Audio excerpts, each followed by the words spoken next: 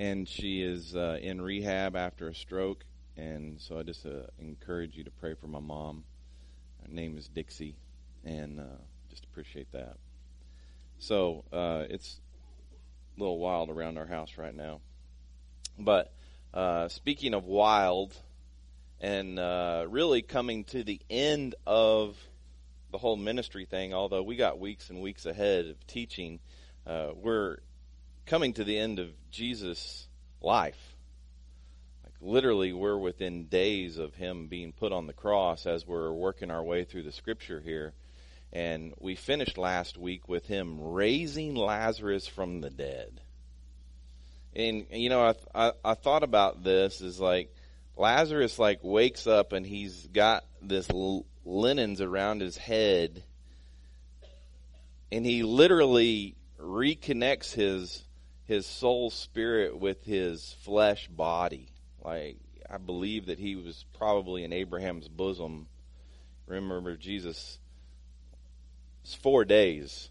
His body was already starting to smell. Did he come out smelling?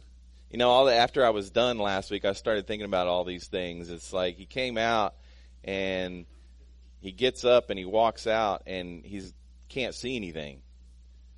I can't imagine, you know, what he was doing as he walked out, and Jesus like says to him, unwrap him, you know, set him free, let him see. And so the moment that they took the linens off and he saw his, not only his friend's face, but he saw his Savior's face. And he knew he was the Messiah. He knew it was the Messiah, and the multitudes are standing around. We know that the disciples were standing there because Jesus kept saying all along, I'm going to show you. I want you to see how God works. And then we also know that the Pharisees were standing there because he had told them all along, I'm going to show you one more sign. I'm going to show you the sign of Jonah. You're going to see this miracle of Jonah, which is a resurrection. And so they saw it. And that's where we walked away. We left the story hanging there. So I want to pick up where we left off in John chapter 11, verse 45. It says, therefore, many of the Jews who came to Mary saw what he did, believed in him. Now, they literally saw Lazarus raised from the dead. And it caused many of them to go, okay, he is the Messiah. Enough that it didn't take long for that word to spread. They're in Bethany, which is about 2 miles away from Jerusalem and the Temple Mount. It's getting ready to be Passover, and all the Pharisees and all the Sadducees and the high priest were gathering in Jerusalem to get ready for the Passover. And the news traveled quickly within 2 miles that Jesus has now raised Lazarus, who was dead 4 days. They believe that the spirit may linger for 3 days, but on the 4th day he's for sure dead. Jesus made for sure that Lazarus was dead when he raised him from the dead. And it says, but some of them went to the Pharisees and told them what Jesus had done. So the chief priests and the Pharisees convened the Sanhedrin and were saying, what are we going to do since this man is doing many signs? Now, this is interesting in itself because let me show you this. This is what the Sanhedrin was made up of. When you hear the word Sanhedrin, I know you're on the front row and you can't see the screens, but if you look to the side there, this is a picture of the Sanhedrin meeting. It's very similar to anything political that you would see today. It was made up of 35 Pharisees and 35 Sadducees, and then there was one high priest. And at the time, this high priest who sat in the middle there was Caiaphas. And they had jurisdiction over all that eastern part of Jerusalem and Bethany.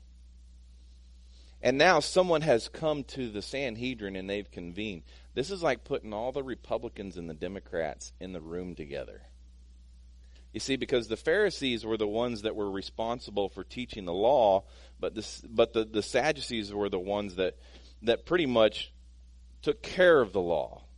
And the Sadducees didn't believe in a resurrection, but the Pharisees did. It was like they totally believed opposite things, yet they came together to govern and jurisdict this area around them. So now Jesus has caused this problem, and they decide to come together. It's like all of a sudden, and here's where they met. I want to show you where they met. That they actually met inside the temple. This is the temple that Herod built. You can see the Holy of Holies on the left side. But down here in that small area, you take that picture that you saw just previously and put it there in the chamber of hewn stone. You can see how big that temple was. That Temple Mount was huge. So this is where they met. They actually met inside Herod's temple. All right. So now they've come together and they said, we have an issue. We've got to solve this issue, and we're going to be together on it. It's just like the United States. If somebody comes and attack, I guarantee you the Republicans and the Democrats are going to say, hey, we're in this thing together. Let's get together and figure this thing out. All these other issues kind of set aside at the point, at the right time. But this is important because Jesus is about to mess up everything we've got. It says, what are we going to do since this man is doing many signs? They recognized that Jesus was doing miracles. Now here's the good news. Is that if I look at John 14:10, I realize that Jesus didn't do any miracles. I'm sorry to inform you, Jesus didn't do any of the miracles, because look what he says right here. He says, don't you believe that I am in the Father and the Father is in me? The words I speak to you, I do not speak on my own. The Father who lives in me does his works. Jesus is simply saying, all these signs, all these miracles that you've seen, I didn't do them. The Father did them through me. I go back to this thing that actually Chloe made. Sorry. But it was this envelope right here. This is as simple as it gets. This is God. And inside of God, there's Jesus. Jesus is in the Father. And then inside the Father, there was Chloe. So everything that Chloe does, she does through the Father. Because she's in Jesus. That's as simple as it gets, people. That's as simple as it gets. If you want to figure out how to do life and how to rest and how to have Sabbath rest, this is exactly what it looks like. Chloe in Jesus the Son is in the Father. And Chloe rests. That's it. All the stuff you're doing, as Rick was talking about earlier, it's right here. This is your answer. So they're sitting there saying, Jesus has done all these miracles, and Jesus is saying, I didn't do those. My Father did. Well, watch this. Verse 10, it says, don't you believe that I am in the Father and the Father is in me? The words I speak to you, I do not speak on my own. The Father who lives in me does his works. And then they go back to verse 48. It says, if we let him go on like this, everyone will believe in him, and the Romans will come and take away both our place and our nation. Somebody inquired about that verse this week. What does that mean? That room that they're all sitting in, those positions, those titles, their income, everything that they built up for themselves would be taken away if Jesus was for real. And they didn't want the Romans coming in and destroying what all they had. So there's no way they were going to allow Jesus to be the Messiah. Verse 49, it says, one of them, Caiaphas, who was the high priest that year, said to them, you know nothing at all. You're not considering that it is to your advantage that one man should die for the people rather than the whole nation perish. He's the thinker. right? He's the thinker. They're all freaking out in there and saying, what are we going to do? What are we going to do? And he's like, hey, this is pretty simple. If we let this one man be the truth and sell us out, this whole thing falls and crumbles and we all die. And they're like, you're right. We've got to do something. Well, you're sitting here today, and those Sanhedrin saw it one way, the way that Caiaphas presented it. But you're sitting here today with what Matt said, the same Spirit that raised Jesus from the dead living in you, and you can see it two ways. You can see it two ways. What Caiaphas just said, you can obviously see what he just said, that, hey, this whole thing's going to crumble if we let this man go. But what about the fact that it says in verse 51, he did not say this on his own, but being the high priest that year, he prophesied that Jesus was going to die for the nation. Literally, Caiaphas was speaking prophecy that Jesus was going to die, and it was going to be for the nation. He literally spoke prophecy as the high priest sitting in that seat, yet they only saw it one way. Our friend Bob Warren likes to say that God schemes the schemer. Caiaphas being the schemer, and he's about to be schemed. Just hang on. Now, I believe as Jesus has healed Lazarus and he's getting ready to move towards Jerusalem, he makes a little detour. You'll see that here in the scripture. But he heads north up through Ephraim and towards Galilee. And I think it's really to say goodbye to all his disciples, and maybe even to collect some of his disciples who will follow him back to Jerusalem. But I believe that Jesus absolutely knew that Caiaphas and the Sanhedrin were out to kill him. He knew his time had come, right? Jesus knew all along. God the Father and Jesus had this plan. He would come to earth. He would die as the sacrificial lamb for all. For all. For God so loved the world, that he gave his only son. Jesus knew that his time was coming. Jesus knew that Caiaphas and the Sanhedrin were coming after him. It says, verse 53, so from that day on, they plotted to kill him. They wanted, honestly, the truth is, they wanted to have the Passover and not have to deal with this. But Jesus has now raised Lazarus from the dead. He's done one more incredible miracle, and now they're going to have to deal with it at the same time of the Passover. Ha! Imagine that. Imagine that. We're going to have to deal with this issue the same time as the Passover. You understand this, right? You understand this, that God and Jesus had this plan that he's coming as the Passover lamb. He has to die during the Passover. They didn't want to deal with it during the Passover, but now they're having to deal with it during the Passover, and it's just as God and Jesus had planned all along. It's perfect. It's perfect. The stage has been set, honestly, for the greatest drama that this world will ever see. It's like when God has, at this time, the people would do the worst, but God's going to do his very best. This is it. Passover.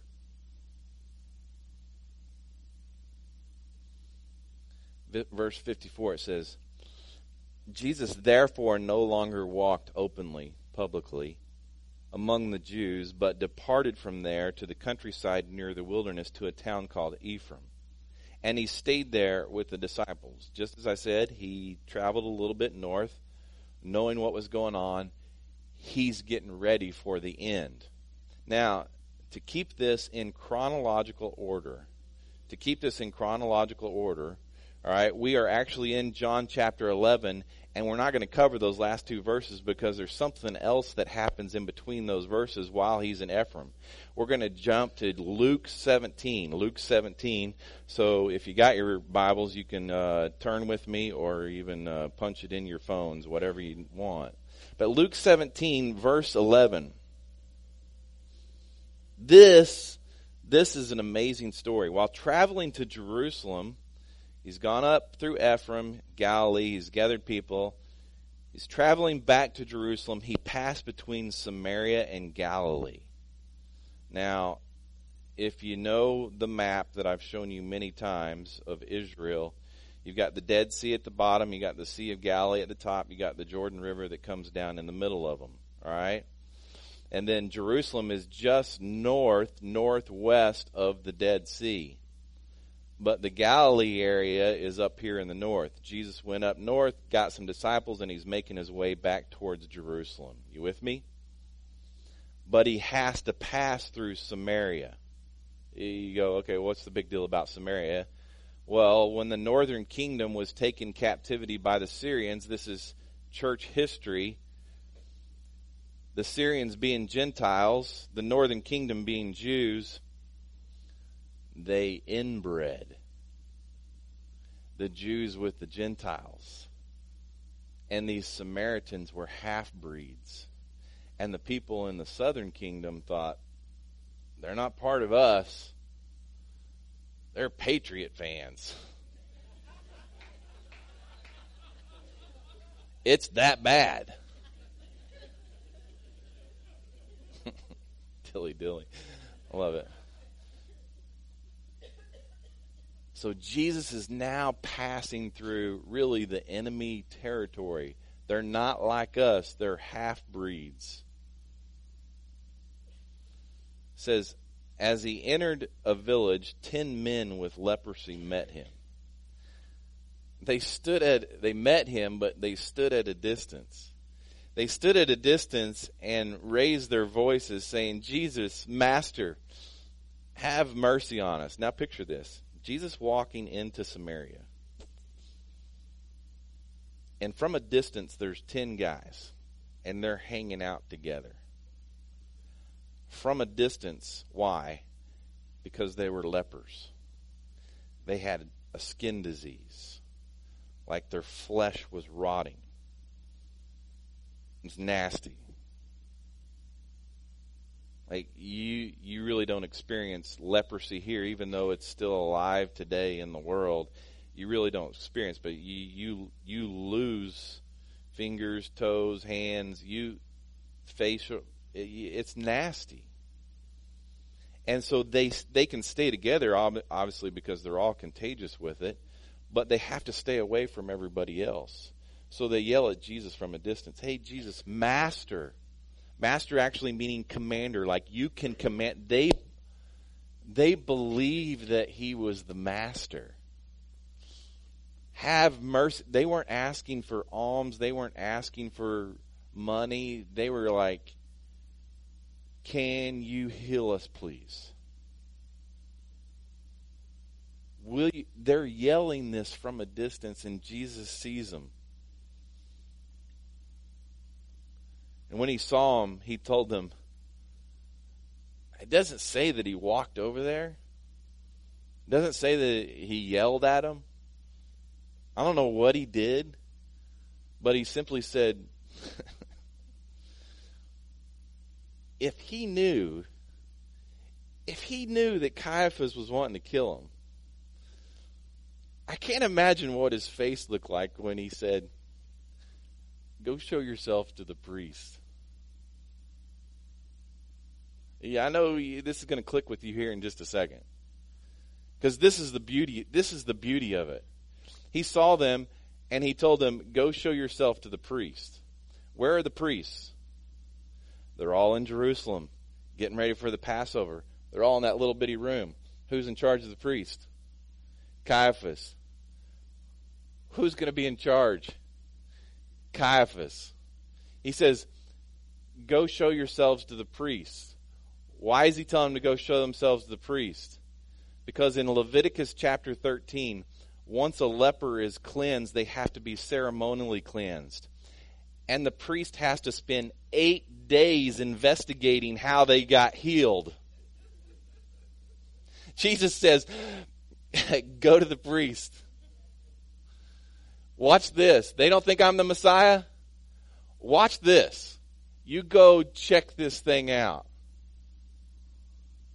And he sends them to Jerusalem to be in front of the high priest and all the Pharisees and the Sadducees. Watch this. And while they were going, they were cleansed. Oh, can you imagine? Literally, they haven't been able to touch their family. They've had to keep a distance from their friends and family because they're contagious. And they're walking towards Jerusalem, and all of a sudden, their fingers are like growing back. They're becoming, and it's obvious, and they are flipping out. We're going to go to the priest, and we're going to tell him that Jesus is the one that healed us. Jesus is the one that, and everybody knew they had leprosy. Everybody knew it. Watch this. Verse 15. But one of them, seeing that he was healed, returned, and with a loud voice gave glory to God. He fell face down at his feet, thanking him, and he was a Samaritan.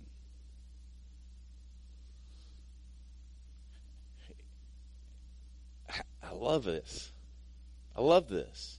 10 guys, lepers, that was their identity because they had leprosy, believed that Jesus would heal them. Jesus said, go show yourself. As they're walking, they get healed. One guy looks down and he goes, oh, this is crazy.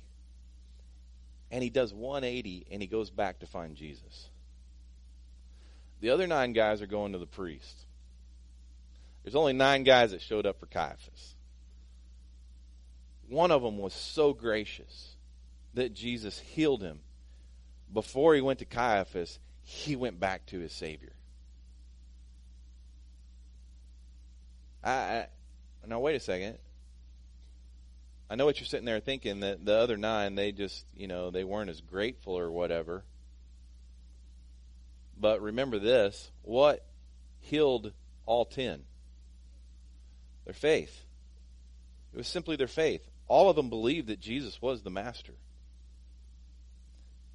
9 of them obeyed Jesus. One of them said, wait a second, I'll obey Jesus, but I'm going back to him first and praising his name. I'm so grateful that I can just bow down before him and call him my Savior, my Master, my Messiah. He is the Messiah. And who was he? He was a Samaritan. Identified him as the Samaritan in the group, the half-breed. Jesus said, we're not 10 cleansed. He knew. He's looking at the one and he goes, we're not 10 cleansed. Where are the 9? Where are the other 9? How come they didn't come back? Didn't any return to give glory to God except this foreigner? Not to Jesus, but to God. Because God did it, right? You got that? Did not any return to God to give him glory except this foreigner, this Samaritan? The Jews went to the priest, but they didn't come back. And he told him, get up and go on your way. Your faith has saved you. All 10 of them were saved by their faith. But one was gracious to God. And then, the Pharisees have tracked Jesus down again. You wish you could just leave on a good note like that. Right? You just wish you could leave on being gracious to God. But this was not Jesus' earthly ministry. He was constantly attacked and ridiculed. And so now the Pharisees have found Jesus, some of the Pharisees, and being asked by the Pharisees when the kingdom of God would come, he answered them. They go, if you're really the Messiah, tell us about how this whole thing ends. It's the one thing, if I get teenagers together, and really adults too, and I say, okay, anything that you want to know, anything that you want to know. I did youth ministry for 15 years, and here's the top 3 questions that the teenagers wanted to know. You know what they are? What would be the first one? What's the will of God for my life? That's probably more college students. What's God want me to do? Oh, I can answer that one for all of you here right now, real quick. The will of God for your life is to walk by His Spirit. You do that, you're good. You're in the will of God. I don't care what college you go to, where you work, you walk by the Spirit, you're doing the will of God. Second question they want to know is, how far is too far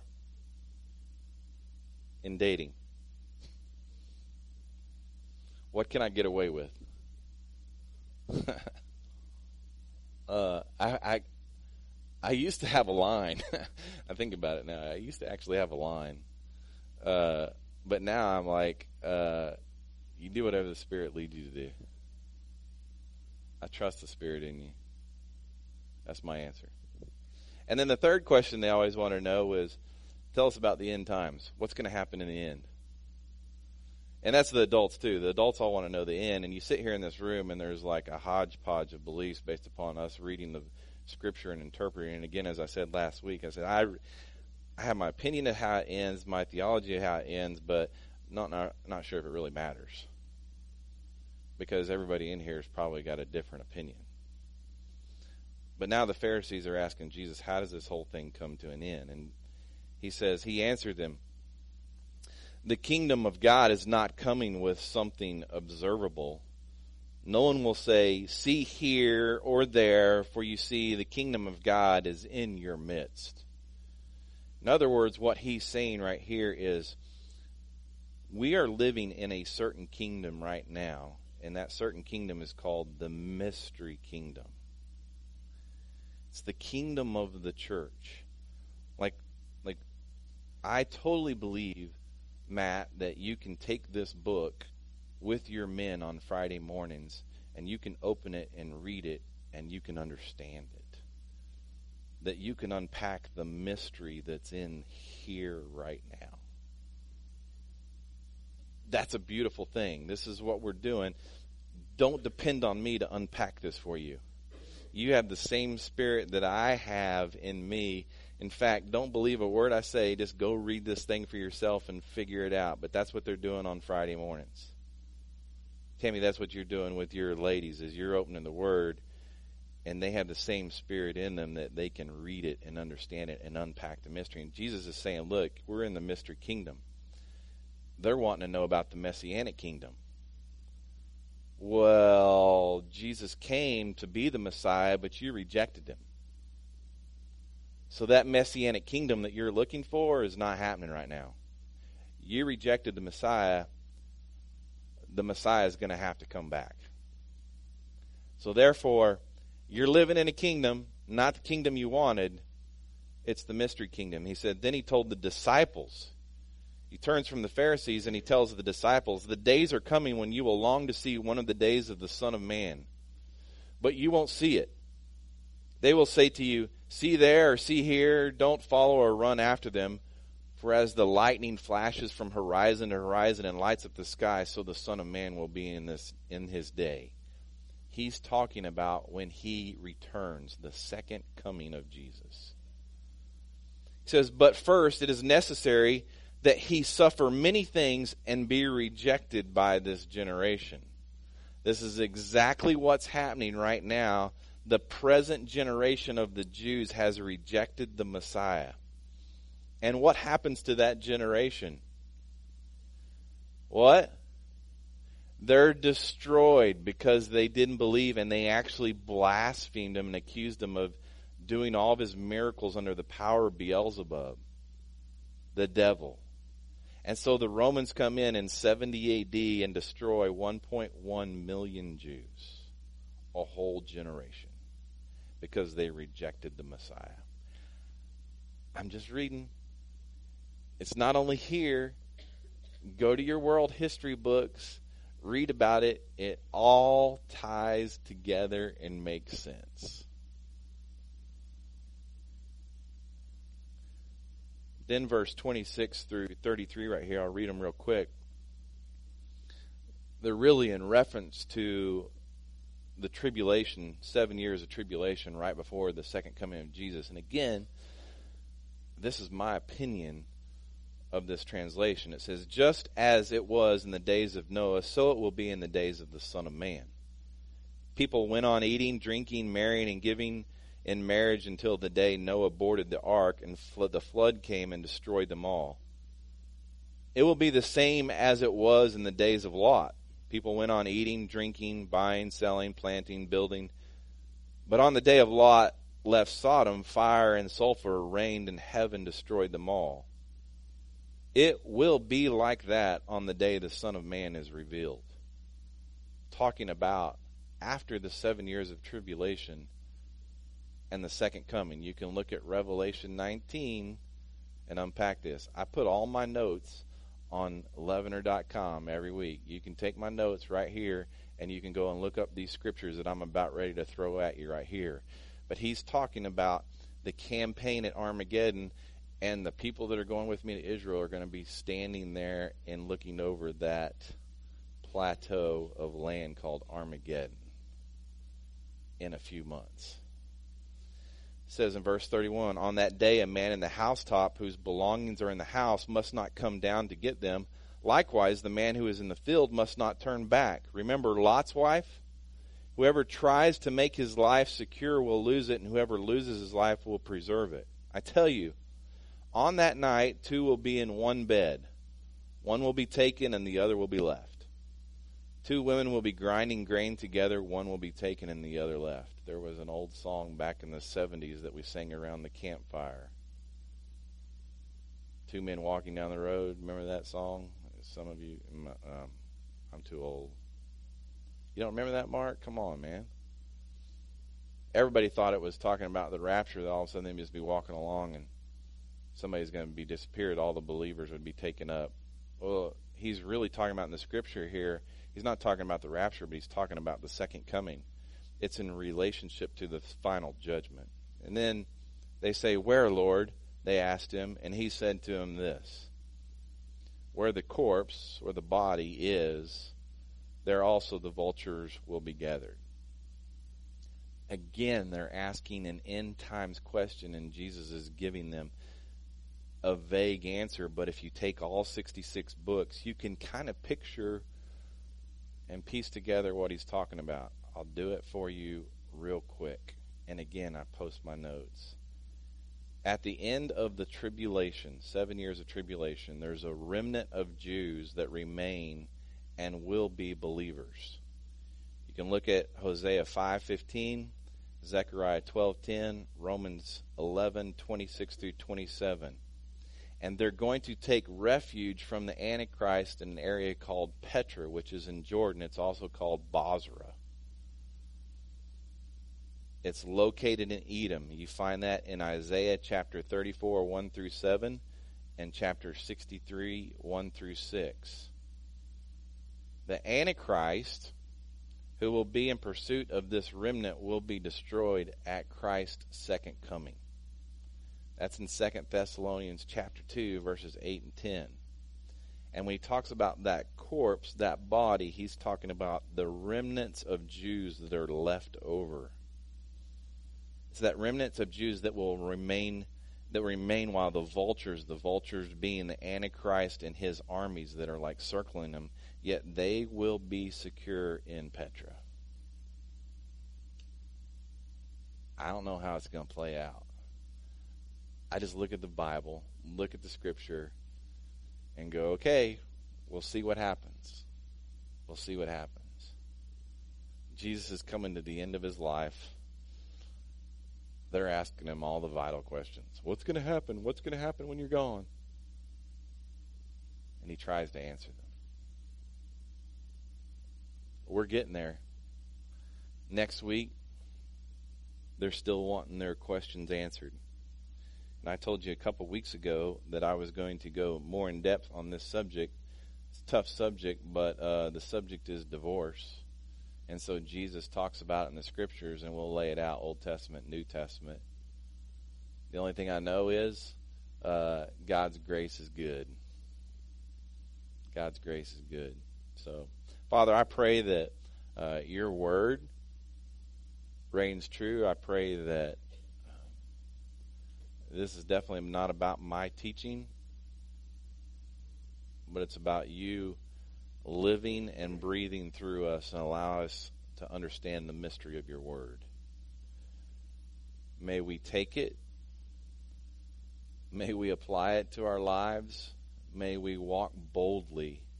May we walk boldly before the throne of grace each and every day, trusting that you are working in our lives. And I pray these things in Jesus' name. Amen.